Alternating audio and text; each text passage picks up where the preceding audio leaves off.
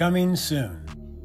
One time it was a rescue operation. A young boy had fallen out of a boat and drowned, and they were trying to retrieve the body, and one of the guys was down there, and he said he was using this huge lamp.